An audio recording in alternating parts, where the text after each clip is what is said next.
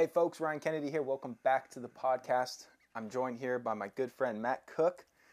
I met Matt a few years back, last trip I made here to Bali, Indonesia, while I was running a wellness retreat here at the Astana. And Matt and I hit it off. He's a great dude. It's really a crime against humanity, bro, that we live on opposite sides of the planet and when we aren't able to hang more often.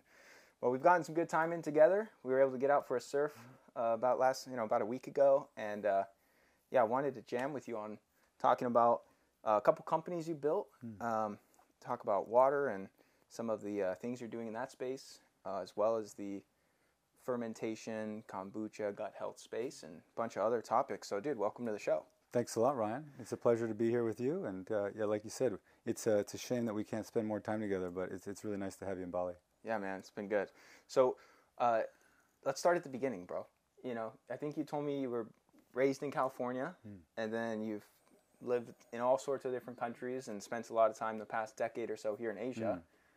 So walk people through, you know, what that journey's been like. Yeah, it's been wild. So I was born in Newport Beach, California, spent a couple years there, and then moved up to the Bay Area. That's where I kind of went to grade school, all the way up until, let's say, 8th grade. So the freshman year of high school, that transition is when I moved with the family to Hong Kong. Okay.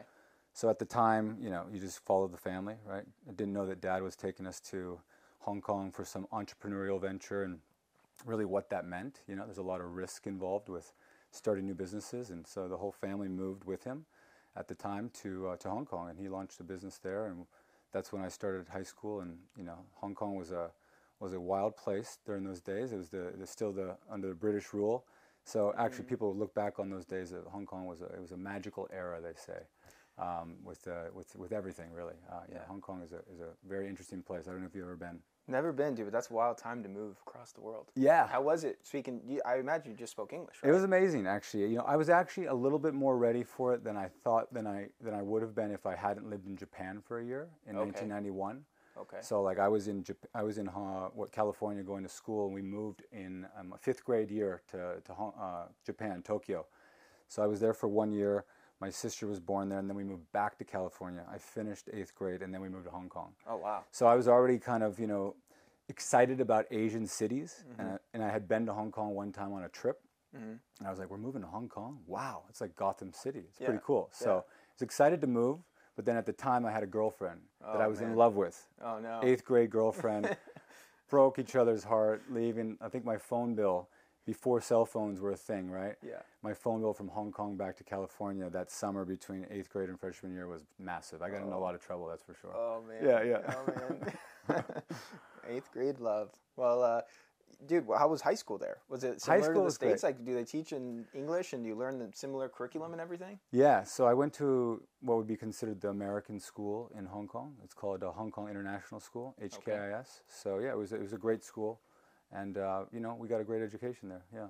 Nice. Yeah. And then your dad, you told me a little bit about this, but I thought it was awesome. What was the name of the company that he started when you guys moved out there? Yeah, my father originally was doing work in California. He was what they call a basic trainer for a company called LifeSpring. LifeSpring and other companies like ARC, they do this, personal development, transformational work. And he was one of the facilitators, the trainers, they call it, of the basic training. And then there's a series of different trainings.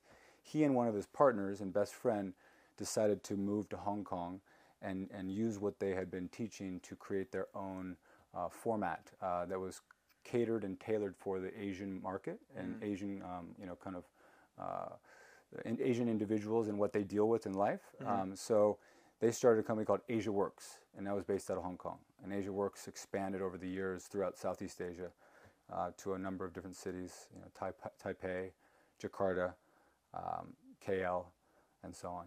Yeah, it's pretty amazing. He was like an OG in that space. Total OG, like, great guy. Yeah, changed a lot of people's lives, and you know, when he ended up passing away, it was a beautiful thing to see how many people were, you know, kind of giving him, I guess, honor. Yeah. And did he raise you and your siblings under a lot of these kind of mindset principles that you hear from, you know, Jim Rohn type personal development experts? I would say it was very passive, right? It was more, you know, through being who he was, it kind of, you know, passively affected us. It was never like he was the teacher saying you need to live this way or that way. But I think that hanging out as a child around his peers, always other, facilitators and trainers, very inspiring people, you had a great group of mentors. Got it. Yeah. Got it. And then after you finished high school in Hong Kong, did you pursue university there? Or Yeah. what was the next step for you? So I went to university in Boston. Oh, okay. Yeah, at Northeastern University. Nice. That's where I studied business. Okay. And so my parents were still in Hong Kong, and I went back to school in Boston. Mm-hmm. And that's where I graduated there in, let's say, 2004 or 5, and then moved back to California, where actually I started my first business while I was in business school, thinking that I was a big businessman. Started my first import-export business out of Indonesia, actually. Oh, wow. So we'd already been coming to Bali for a while, and I decided that with my partner at the time, we wanted to get into the manufacturing field of home decor and high-end furniture for the luxury market.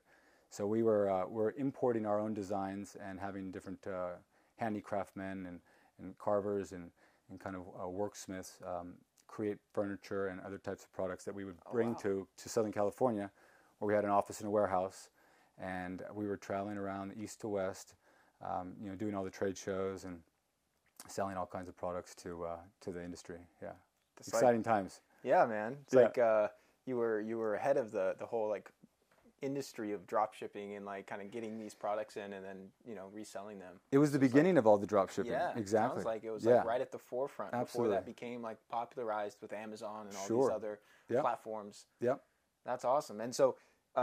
What happened with that? Because you didn't stay in California, so you just... So what happened with that is that I ran that business for about 4 years with my partner, and I realized that I was the guy that was in California in an office doing all of this more or less kind of corporate style work.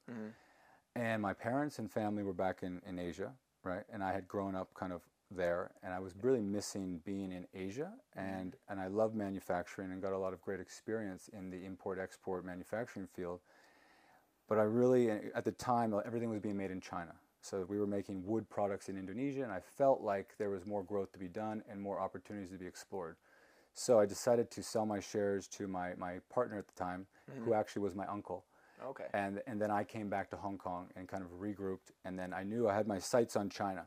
So I went over the border. I don't know if you've been to Hong Kong, but you can just cross the border from Hong Kong, where I was based, where my family was, into China in like an hour. And just go into the factory zones and explore. So I went right into to identify an opportunity in the surfboard industry. So I started to work within the manufacturing field of blanks, foam blanks, and all kinds of action sports products. Oh, so, cool, man. Yeah, yeah. And then you ran that for a number of years? Yeah, I was in China for about 9 years. So that was more or less from 2007 until 2015, really. Wow. Yeah. Wow. That's awesome.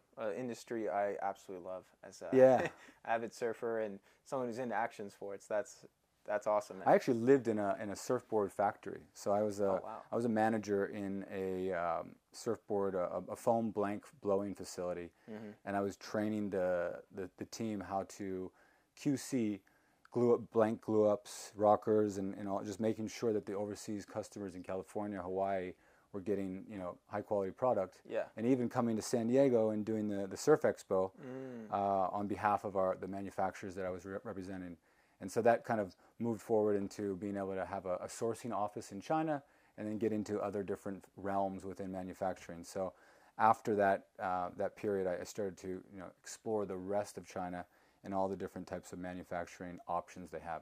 China is like a candy store for people that are trading, right? So I mean, it's changed quite a bit as far as the lay of the land and the politics. But at the time, Alibaba was something that was just getting started. So all the foreigners overseas, they really weren't used to that way of doing business, and there was not a lot of trust there. Of course, there still probably isn't. But being in China was definitely a strategic advantage, and people that you knew wanted to work with you and still do because you have boots on the ground and they can trust you, right? Yeah. So a lot of times people would they try and get the best price, and then they go somewhere else and they think they can work direct, and then later on they find out that okay, I should have gone with an agent or somebody that could help them, and that's when we got great customers that had already had experiences that they needed problem solved. Gotcha. Yeah. And then what ultimately drew you to Bali? So yeah, it's a good point. Good question, actually. So I was working in China, making money, and spending everything I had, just living, like I said, I was living in the future, right? So I was visiting my parents in Bali twice a year at best. They had moved from Hong Kong to Bali, and so I had to go visit them if I wanted to see them in Bali. And every time I would visit them, I would come here to enjoy, party and see the family and enjoy kind of just the luxury life of Bali. But I noticed that my father was getting a little bit different, like little subtleties, right? Like he would have a stutter or something, or, it would sound like maybe he slurred a word. Yeah. But everything else was okay. And then slowly but surely, I started talking to my family and like, did you see that in Dad? And then we had a little private meeting and yeah, we saw that and maybe it's something neurological. And so he ended up getting tested in Australia and diagnosed with Parkinson's disease. So that changed everything. It was like, okay, what is happening? This is unexpected and this is very scary.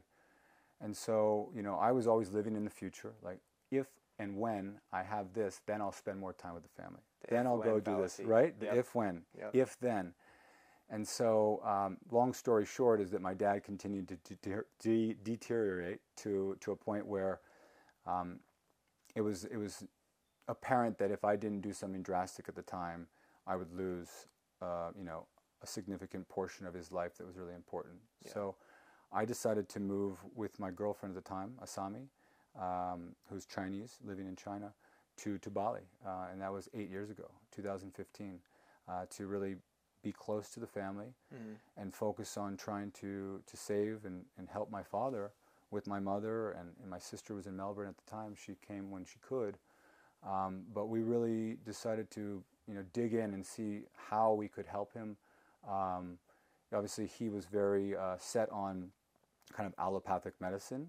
He comes from the baby boomer era, and a lot of times, they're not as willing to accept alternative ways. Yeah. Luckily, I have a mother that is a yoga instructor, so she's always been kind of my guiding force since a young age to be healthy, because she always lived a vegetarian or pescatarian life since she was pregnant with me. And then, throughout my life, she was always, kind of teaching me how to eat healthy and how I shouldn't be drinking sugar or eating sugar. And I was always fighting that. Yeah. I was probably one of the guys in school that had trauma because my parents wouldn't let me have the sugary cereal and all the other things that, all the other kids had, right? Yeah. So, but looking back, very grateful for my mother being a pillar and really putting her foot down and being sometimes frowned upon or made fun of for being so, woo-woo or extreme, with her health. Yeah, back then it's crazy to see the way the tide has shifted, man, because back then, rewind 10, 15, 20 years ago, and then anything beyond that, if you were into health, you were called the health nut. It was a derogatory term. It was like, you're a crazy person. And now I feel like health is becoming cool. Like, people are really there, like the whole biohacking movement and all these different health modalities, whether it be sauna and cold plunge and getting some sunshine and staying fit and all these things. Like, even in younger populations, like high school kids will reach out to me and like think I'm cool for what I do. Totally. Whereas back in the 90s and early 2000s, it was like the exact opposite. So it's really cool to see that shift in our society. Absolutely. And how people are gravitating towards like, going out drinking, staying up late, partying. That's not cool anymore. It's not cool anymore. Now the cool thing is like going to bed early, getting your workout in, getting a good sweat. I love that. It's awesome, dude. Yeah. I wish it was cool when I was young. Yeah. Yeah. But luckily, like what I was saying, is my mother was there in those times, so that I had that knowledge in me that I could fall back on when I was ready for it.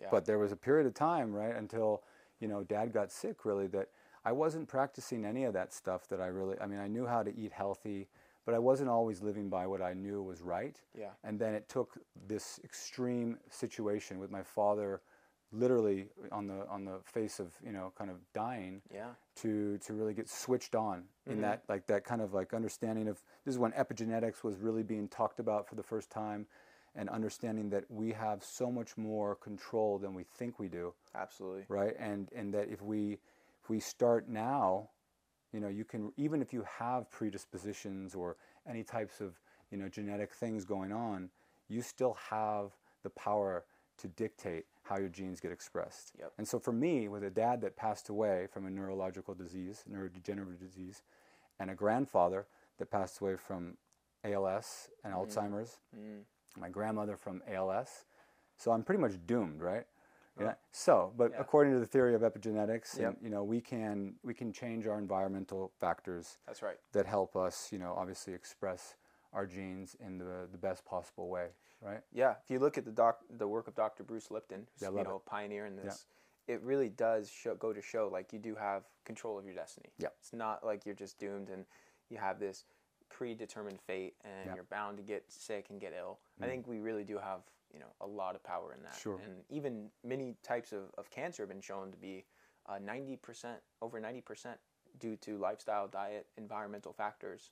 Less than 10% actually genetics. So absolutely. it really does have a big thing. And back eight years ago or so, when this was going on, was that your mindset? Yes. Were you just automatically like, this is healable and this is, you know, something I can avoid? Or were you like, man, this sucks. This is just bad luck. This just happens to people and that's that. No, I mean, I think that through my dad continuously deteriorating and me going deeper into trying to understand why this was happening and how I can prevent it in myself and how I can, you know, help reverse what he had. Yeah. It was, you know, gut, like I said, epigenetics. Bruce was a big part of it. You know, the whole gut health movement was just starting as well, with the microbiome becoming very important. And I started to go deep into fermentation at the house. And really, but you weren't having any gut issues? This was an attempt to help your dad mostly? Yeah, I mean, it was an attempt to help my dad and optimize the family, right? Yeah. And so that was, you know, fermentation was a big part of that. Everything. I was a fermenter. I was like the guy with the apron on in the kitchen at home. Yo, check this out. I just made this. And like, yo, get away from me. But everything from fermented vegetables to coconut products to you name it. You know, like I think it was, what's his name? Sonder Klein, is it called?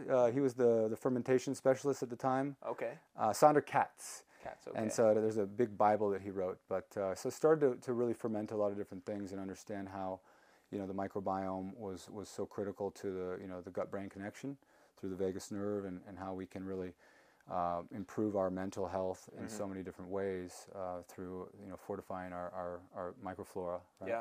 Yeah. And so, yeah, there's a lot of other books that I was reading at the time that really were influential.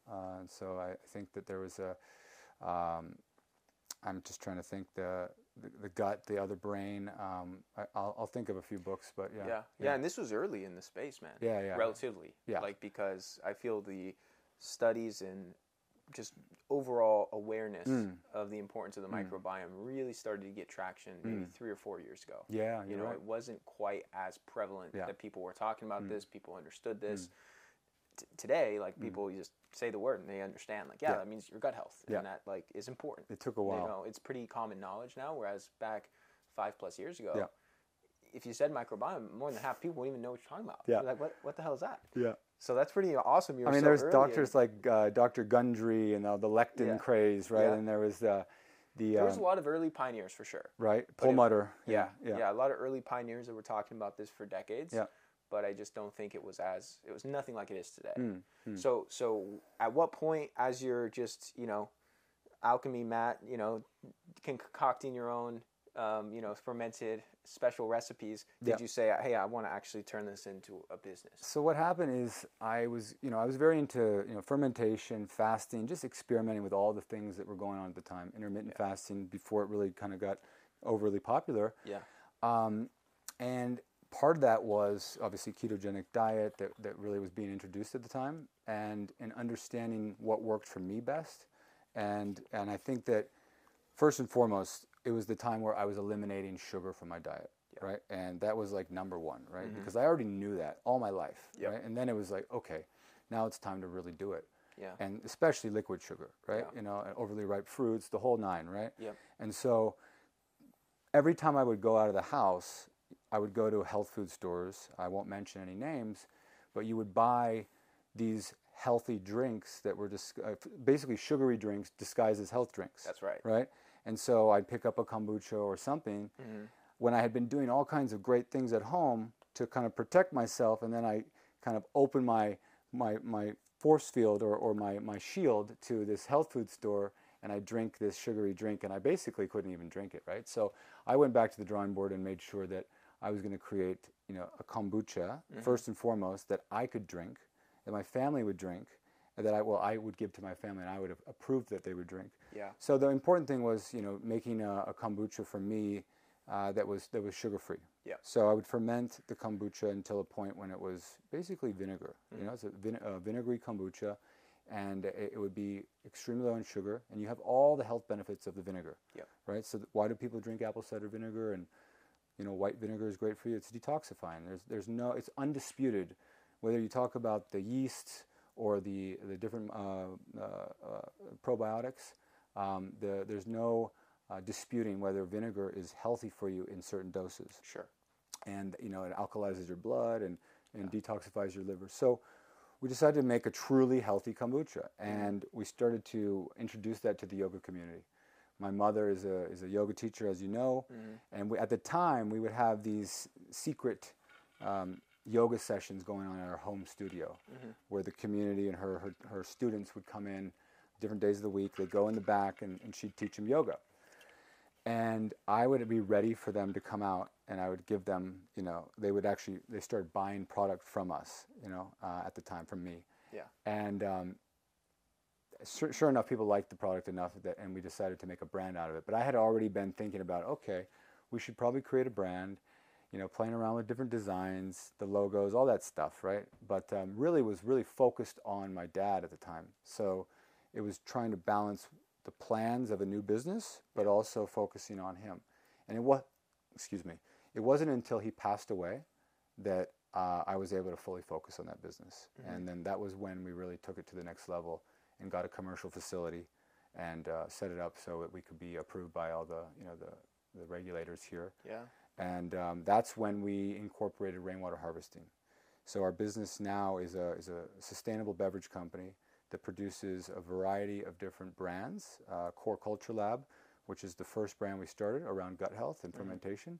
But now we have a couple different brands that Bali Rainwater is the production umbrella produces, and we use rainwater to produce all of our drinks. So it's a health-driven, sustainable business that hopes to raise awareness for the water crisis in Bali, but also how you can use sustainable techniques in everyday businesses, and also how we can influence the masses to drink less sugar. Yeah, that's incredible, man. Absolutely incredible. And so when it comes to the rainwater, I mean, one of the days we hung out, you gave me a nice tour of your property, your personal residence, and I thought I had a compound. Matt has a compound. This place is dope. And you showed me this water capturing tank that you guys built. Yeah. That is just like this underground tank that just catches all the rainwater from your property that you use to water your vegetable garden, which I thought was just epic, dude. Yep. Absolutely epic. So it was really impressive what you built just for your own personal use. So when it comes to the commercial side, what you guys are doing for the company, how does that work? Like, do you have a acreage somewhere here in Bali that just has these collection containers? So at the house, yeah, and since you've been there last, the garden is really looking good now. Nice. So we're eating a bunch of great green vegetables that have just kind of become ready to harvest. And the rainwater system there is very different than the rainwater system I would imagine. At our facility. And that's more for irrigation of the garden, so you don't need as much filtration, and also even the surface of the roof and everything like that. You don't need the same kind of standards because it's going right into the soil. Yeah, you're not drinking it. But for our production facility, we have a series of filtration steps, and even like everything from the roof material that we use, right? So it's actually on a structure? Is this like our production facility is our rainwater harvesting facility. Okay. So the roof of the warehouse or whatever building. Yeah, it all starts with the your surroundings, making sure that there's no trees and things like that overhanging, your catchment system. Yep. And then you want to make sure you have food grade or very clean materials that don't degrade to have the surface be for the harvesting. Okay. Got it. So yeah, our facility, for example, has a metal roof. Okay, it's a food grade metal roof, and then the water would go into a gutter that has a grate on it, and then it goes into a vortex filter, and that basically filters out any type of small particulate that might be coming off of the roof or dust or things like this. Yep. Then that goes into a food grade holding tank system, okay? And then on demand, which is already very clean, okay? We even tested at that stage. And then on demand, as we need it for our production, we pump that in through a series of different filters, okay? Everything from carbon sand, sediment filters of different degrees, microns, and then we have a UV filter and even an ozone filter. Amazing. And so that pumps into our production facility, and then that's when we produce all of our beverages. Oh, that's incredible. We actually have to boil the water for some of our beverages, but it's not necessary. We love the water just as it is, as it's coming out of the system. And that's why we actually have a product line now called Bali Rain, and that is sparkling and still water. Yeah, which in is a can. Excellent, by the way. Thanks. I've been drinking some of it here. Cool. It's Yeah, fantastic. we sell it here. Yeah, it's fantastic. Yeah. And so one thing that comes to mind as you talk through this that I want to talk with you more about that might be a cool addition. I don't know how much research you've done into this topic, but to actually get a glass vortex structuring unit to structure the water. Because just the research on structured water, if you look at the work of Dr. Gerald Pollack, just in this fourth phase of water, it's freaking incredible, dude. And I've had a structuring unit on my house for this purpose. It just structures all the incoming water because the health benefits you get when this water is passing through this glass. It's essentially a vortex with a series of glass balls that causes the water to pass through in this particular pattern that gives the water this memory and these different characteristics that have a different impact on your health if you drink it, on livestock if you give it to animals, on crops if you use it to water a farm or a garden. And they've actually done side-by-side studies using the same water, one that's passing through a structuring unit, so it's structured water, and one that's not. And it's freaking incredible, dude. I could send you some of the research. Would love that. Just because you don't have a placebo when it comes to plants. And you don't have a placebo when it comes to cattle or livestock. They don't know what you're giving them. Yeah. So these are really pure studies where there's not this big variable that we have to consider with humans, where humans will think like, oh, I'm getting something better, and it can actually cause a big difference in the outcomes. That's not the same if you're watering some tomatoes or if you're giving it to a chicken or something. Yeah. So it's absolutely incredible, man. And just for the production that you're doing, this would, I think, really take it up a notch. I agree. I think that we should definitely talk about that on the side, and I would love to look into where we can get some of this to experiment with. I have a really good supplier for structuring units. Totally legit. They also infuse it with different minerals that imprint energy into the water. Love it. Getting a little bit more into the woo-woo stuff, but I mean, hey, I'm with you, man. Here. We're already looking into all of these different things, so it'd be good to understand. Yeah, they incorporate shungite and different minerals that can really help to energize the water in addition to structuring. So I mean, it's Let's legit. talk. And it would be epic for this because the thing about structuring units, and this is for anyone listening to, is it's not like a water filtration system. You're not pulling anything out of the water, not adding anything to the water. So water filters, like I have a catalytic carbon filtration system, whole house filter at my house. I have to replace that filter medium every so often. Yep. It only has so much filtration capacity until you have to replace the filter cartridge. Absolutely. Structuring units will last a lifetime, Beautiful. hundreds of years. There's nothing you need to replace. Yep. So it's a really incredible for a business model, and that's a one-time investment that'll yield outsized returns for many, many decades to come. Sign me up. Yeah, so it would be really epic to do that, dude. Yeah, definitely. And I also have some other ideas I'd love to bounce off you. Well, maybe we'll sign you up on the advisory board.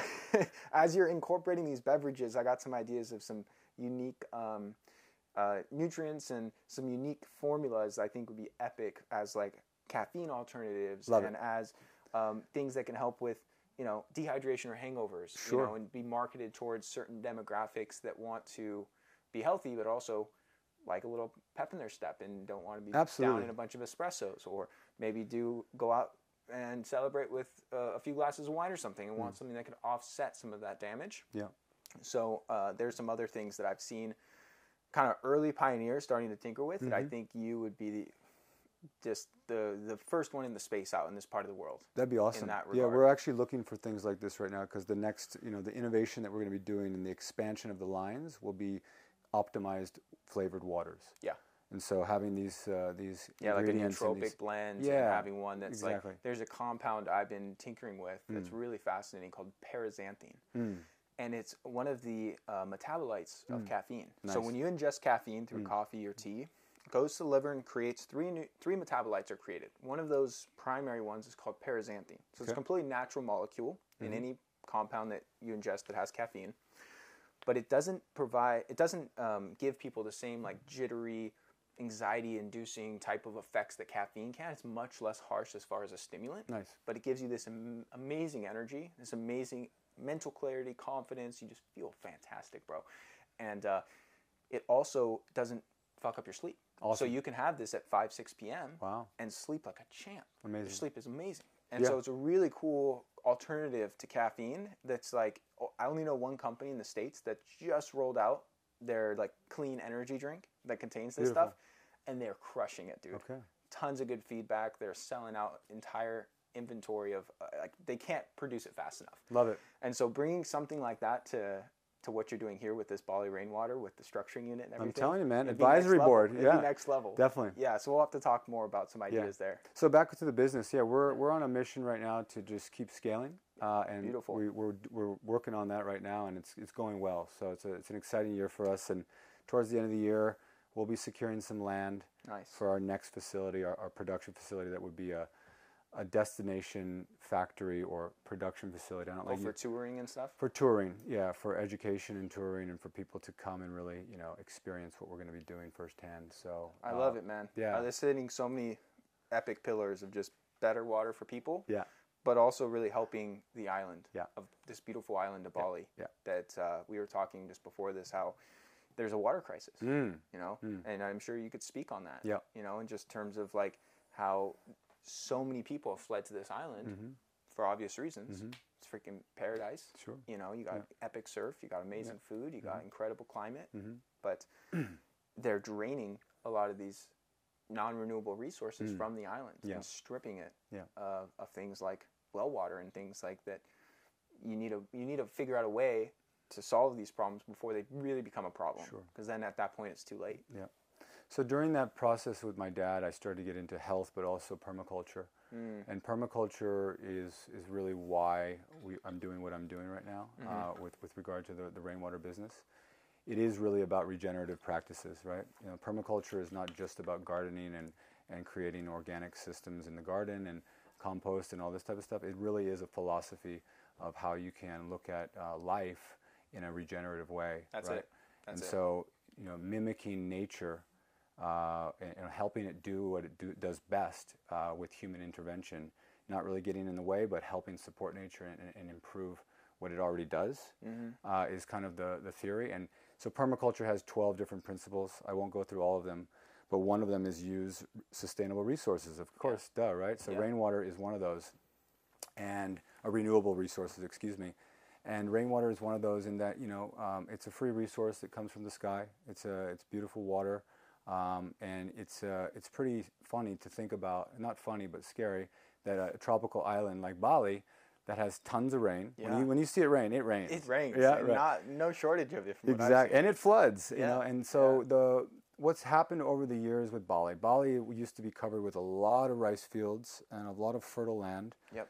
But over the years, the concrete jungle started to set in. A lot of hotels, a lot of development, which I don't like to hate on any of that because I do enjoy it, and I love being in Bali, and it's got such great options and variety. But unfortunately, a lot of that, the areas in which the aquifer used to be recharged because it would be like a sponge and absorb all that great water, and over years slowly make its way through the substrate of the earth and drip into the underground caverns, which is called the aquifer, right? So that takes a while. And if the rate at which it's raining and absorbing and dripping is less than the extraction rate, you've got a problem. Yeah, you got a deficit. So especially in an area or a region where regulations are not maybe enforced like they could be in some countries. Sure. So you have a well boring and drilling and extraction going on where it's unlicensed, or people might have one license and they make multiple holes. So you can imagine the island is like Swiss cheese, and everybody's drilling holes and sucking up what they need, and it's really a problem because the rivers are starting to dry up as well. The rainfall is less less consistent over the year, and it happens in shorter periods of time in heavier doses. So when it rains during the dry season, it's really wet and dry, but a lot of that water rushes to the ocean. Yeah. That's why we flush all that plastic out that you see in the ocean a lot of times. Yep. So really what we need to do is we need to catch more rainwater. Yeah. And so by doing that, one way to help and have an impact is just quite simple. The more rainwater collected and used for various purposes, the less you need to extract. Yeah. That's one way.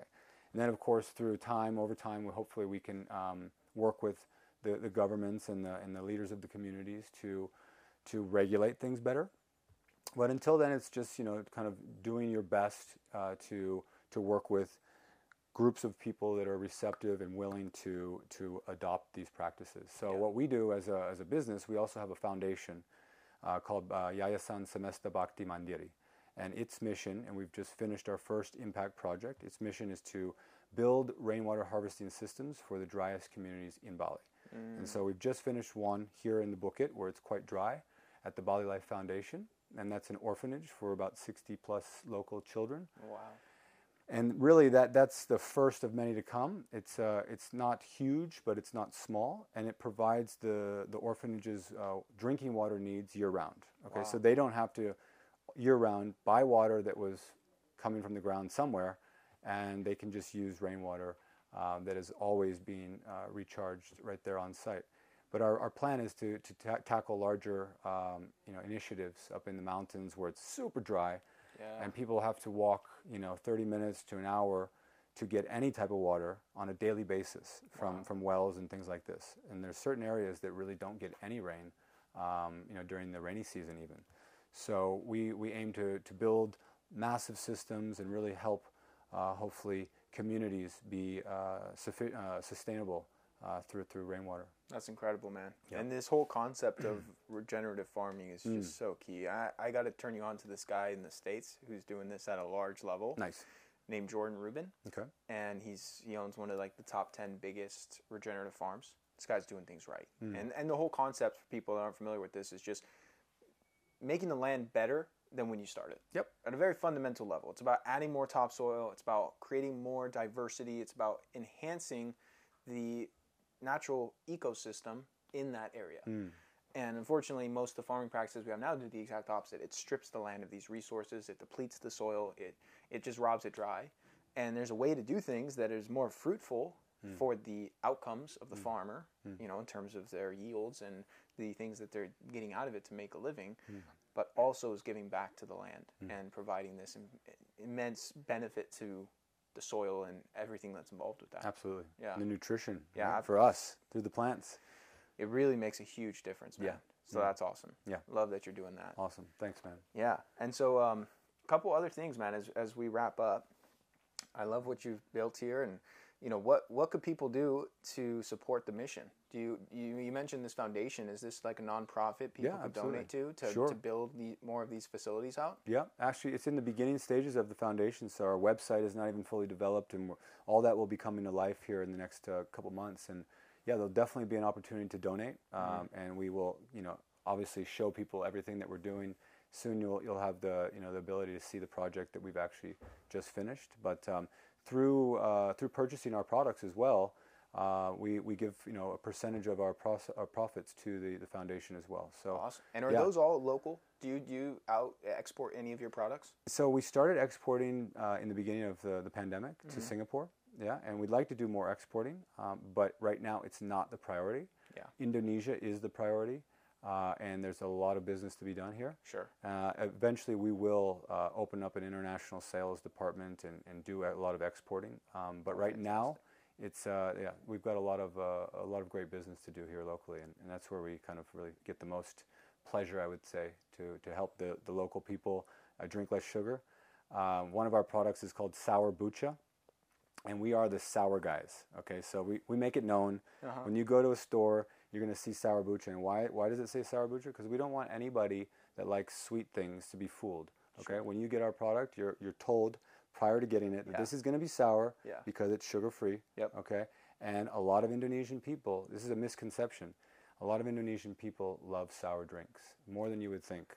most people think that they only love sweet things, and it is true that Indonesian, people in general, and also the Americans, Just humans, yeah. they all love sweet drinks, and Yep. more sugar than they should drink. But a lot of people do like sour things. So yeah. Amazing. And have you tinkered around with actually adding like a monk fruit or a natural sweetener to some of these beverages to cater to both Yeah.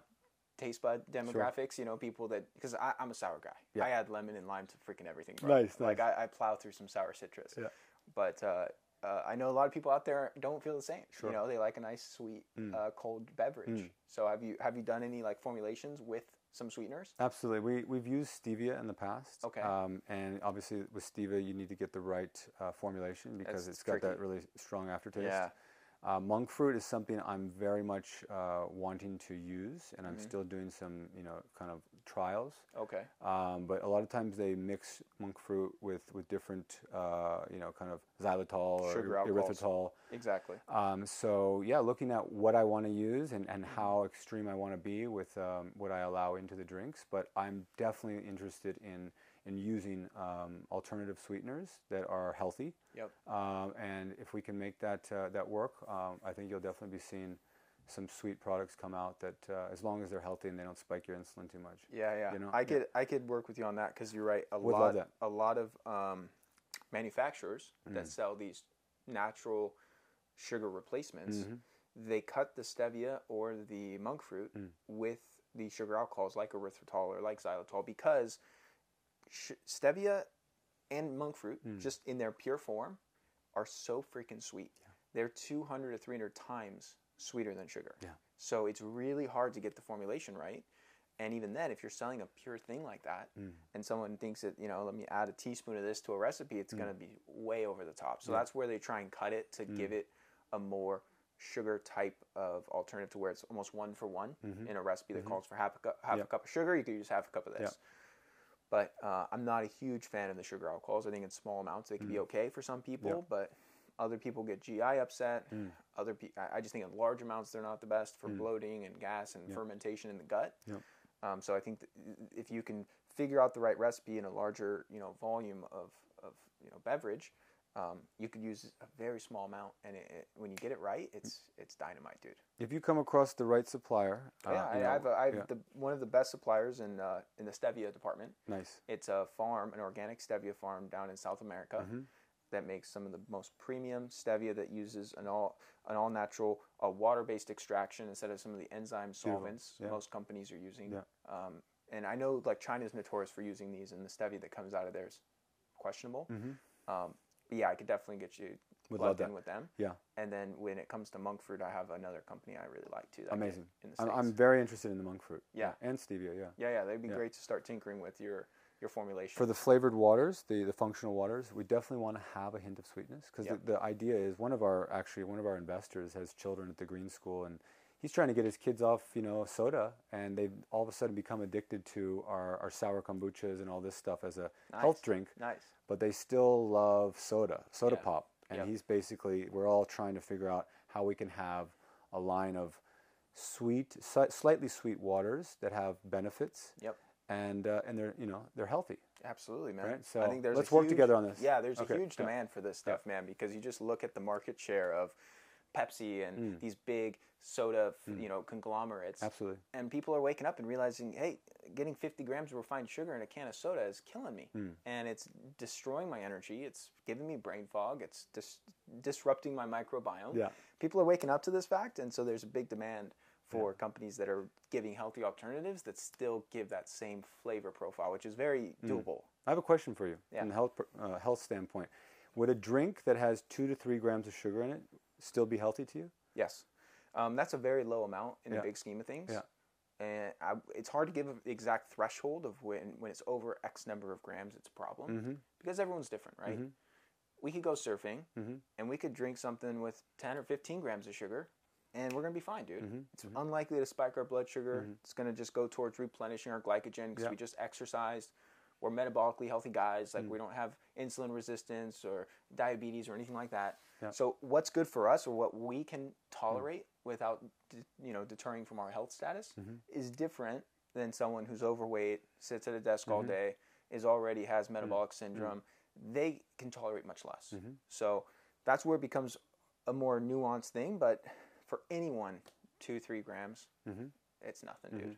It's highly unlikely to cause an issue, especially depending on, you know, how, I mean, it depends too how many they're drinking. Yeah. If they have 10 of these, it's a little different, you know. But for the most for part, me, I want the sugar-free one. But I think but even a couple grams, dude, is not a lot. Okay. That's a very small amount in the big scheme of things. Okay. And vast majority of people would do just fine with that. Yep. I would feel really good recommending a beverage that has a few grams of sugar. Okay. Yeah. Yeah. Nice. Thanks. Yeah, man. But as we wrap things up, dude, I think an interesting topic to dive into would just be some, you know, if you could distill a few of the big lessons you learned from your dad. Because not only was he this successful entrepreneur, he was also really big into the personal development mindset space. And then I'm sure you gleaned some lessons as you witnessed him go through this health journey and witness him get sick and develop this illness and go through that process. So I'm curious, like, whether it's something he taught you or it's maybe something that you just learned by witnessing his life. Yeah, thanks for saying that. It makes me, you know, it's always nice to go back and think about him. He was a special man that you know, he was a personal development facilitator that helped people break through their limiting beliefs and do all kinds of other great work within the trauma and kind of relationships and you know, self-discovery. But personally, my experience, you know, I'll never forget a time when, you know, he was on in the later stages of his disease, and we were, you know, I would take him golfing. He was a golfer. Okay. And he taught me golf, and that was a thing that we loved to do together. And when he was unable to play golf, I would take him out in the golf cart, and literally like be his seatbelt because his autonomic system was not working, and he would freeze up and like you turn the cart, and he might fall out of the cart. But anyway, so I'd take him out there. He could at least enjoy the golf course and see me playing golf, and then I'd take him to the clubhouse and get him some French fries because that made him happy. Right? At that stage, it was like whatever made him feel good. But he could barely talk, and sometimes not even talk, right? And he was a speaker, you know, for his entire life, right? So that was very difficult. But you know, I remember him stuttering and saying, "Matt, you know, I worked hard all my life to make enough money so I could retire and play golf with you. You know, and look at me now." And you know, I get goosebumps just, you know, thinking about that. But it was just a moment I'll never forget, and it was just like all about, you know, everything starts now, right? You don't wait until the future, you know, wait until you have enough until you've done all the things you want to do to start being healthy or to start doing what you want to do. And so that was one of the things that just through that experience, I realized more than ever. But also one of the things that, you know, I'll always you know, remember is be, do, have, right? It's not, no other order than be, do, have, right? You can't have what you want by, you know, by not being what you need to be first, right? Totally. So it all starts with being what you need to be, doing what you need to do by being what you need to be, and then you will have everything, right? And so he was a great man, and he touched a lot of lives, and when he died, that was very apparent. You know, all of the different colleagues and students that he taught all came out and hosted memorials throughout Southeast Asia, and books were written about him. So he still lives on. I pray to him every day. I talk to him every day, and he's my inspiration, man. That's incredible, brother. Yeah, thank you. Well, thanks for your time today, man. This was a great chat. Appreciate it, bro. I look forward to some collaborations, man. I'd love to help you out with this thing you're building, and I know we talked too about how as you expand your operations, you are potentially bringing on some investors and strategic partners, and I already shared with you. When that time comes, you give me a call. Yeah, it's all happening right now. I'd love to support the mission. Thanks a lot, Brian. Ryan. Yeah. Thanks, Matt. Yeah, cool. Thank you so much for tuning into today's episode. If you found it helpful, please share it along to anyone else you believe it can serve. You can submit your own question to be answered on the show by going to ryankennedyhealth.com/podcast. Be sure to subscribe and leave a review for the show. Your feedback helps to support me on my mission to positively impact as many people as possible with this information. Please note, the information depicted in this episode is purely for informational purposes only.